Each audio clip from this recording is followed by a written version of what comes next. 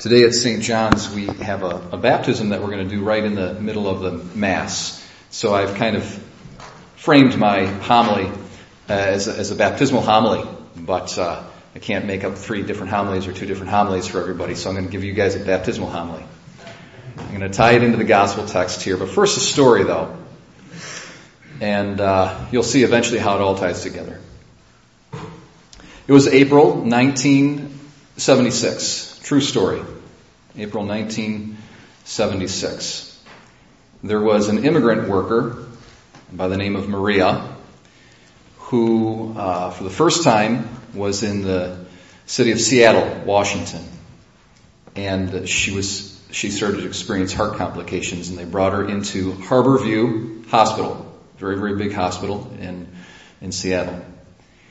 She went through a double cardiac arrest, and it was very serious. At one point, her heart completely stopped, and after about 20 or 30 seconds, she flatlined the EEG. No brain waves.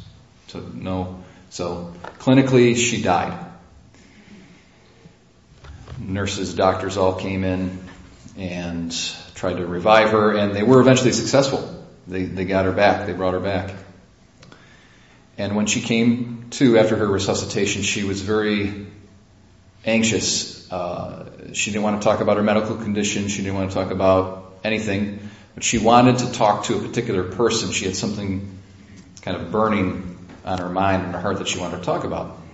So they sent her to Kimberly Clark, who at that time, Kimberly Clark is a just retired professor at the University, I believe, of Washington, and she specializes, I think, in basically kind of like counseling, but counseling in terms of medical procedures and people who were going through medical procedures. And she was doing kind of an internship for graduate work at that time back in 1976. And so they sent her to Kimberly as a counselor. And Maria relayed to her that after, at some point she was brought in and laid out, and they were working on her, and at some point her consciousness separated itself from her body. And she at some point she was looking down at her own body on the operating table. And she could see the different nurses come in, and she could describe what the doctors looked like. That other doctor with the red hair and a mustache came in, and she was describing everybody very accurately. And she said her consciousness basically kind of elevated or floated up to the corner of the operating room. And then it actually left the confines of the hospital itself. And she saw the outside of the hospital. And she saw, kind of strange, but interesting enough, on a window ledge, there was a shoe, a blue shoe, and it belonged to the left foot, and its lace was tucked under the heel. She saw a very minute description of this shoe. She wanted Ms. Clark to try to find the shoe. She wanted to know, was I hallucinating? Was this the real event? And Kimberly Clark was a little bit, intrigued, but skeptical, of course, at the same time, but yet curious. And she said it was on the 3rd floor.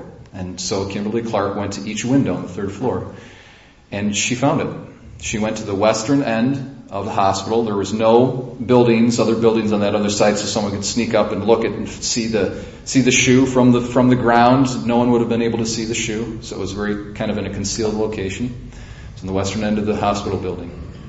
She got the shoe and brought it back, and they both kind of cried and hugged each other.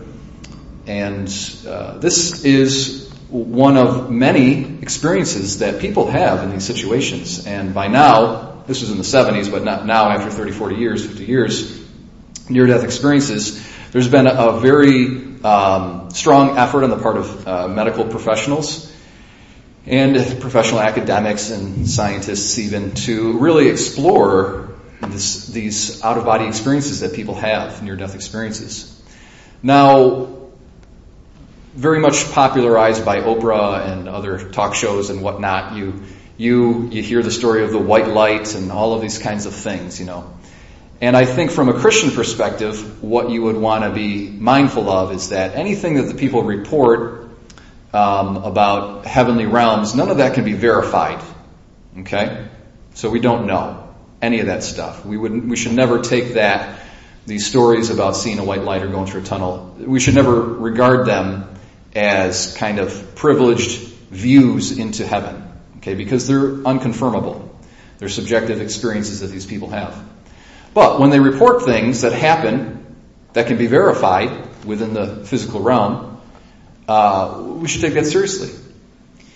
And what we see in the case of Kimberly Clark and this woman Maria, and in dozens, if not hundreds of other very well, we were talking there's thousands of stories, but in terms of dozens at least, or maybe even hundreds of very well confirmed stories of people having out-of-body experiences after they go through cardiac arrest.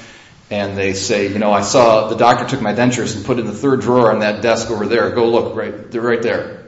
Those sorts of confirmations, when the person's heart is stopped and there's no brain activity, there should be no consciousness. They're technically dead. Okay?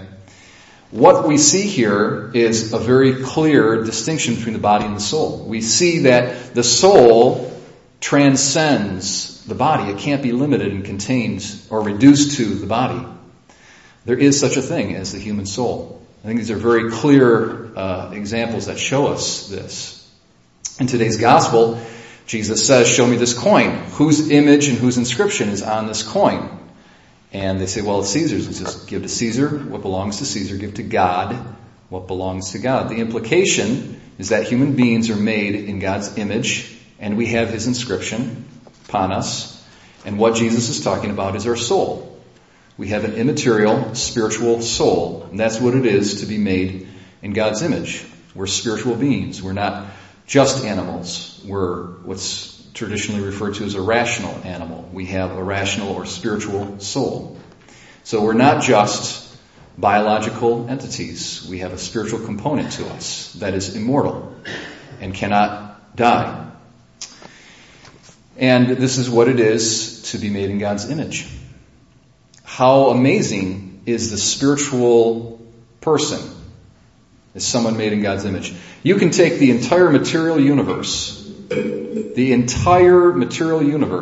and if you compare it to one human being who has a soul made in God's image, the value, the worth, the dignity of that one person would outweigh the entire universe, the entire material universe. That's how amazing it is to be a spiritual being.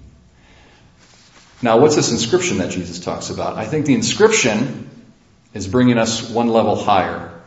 The inscription is God's grace given to a soul through the sacrament of baptism. God, as it were, is personally writing His signature on us when we're given the grace of baptism. You take that soul, one soul worth more than the entire material universe, and now you have lifted it and elevated it to a level of existence that's God's own existence. It's a share in God's own divine life. It's a soul now illuminated and transformed and engraced by God's own supernatural divine life. How amazing is that? And that's why it's symbolized by a coin. It's worth. There's an issue of value going on here. Jesus calls us the Pharisees who were trying to trap Him, He calls them hypocrites. A hypocrite is someone whose outer life and their inner life don't line up. If we have received this amazing gift of a soul and also the grace of God through baptism, which is a very interior and spiritual thing, how ought we to conduct our external lives such that our outer lives and our inner lives correspond and that we are not hypocrites and that we take that incredible, valuable gift of a soul and a soul enlivened by grace and we don't ever compromise the integrity of that invisible, internal, eternal, immortal reality. Don't ever compromise or lose or take for granted Jesus shed his blood to merit for us that gift of grace. God created us, and then Jesus shed his own blood for us to receive that grace. What an awesome gift, my brothers and sisters. So in the baptismal liturgy, it reads like this. After the child receives the white garment, the baptismal garment, the priest says, with your family and friends to help you by word and example, bring that dignity unstained into the everlasting life of heaven. So my brothers and sisters, we've been clothed from on high with amazing grace. We've been given a soul, and then we've been clothed from on high with amazing grace. And let's bring that dignity unstained into the everlasting life of heaven.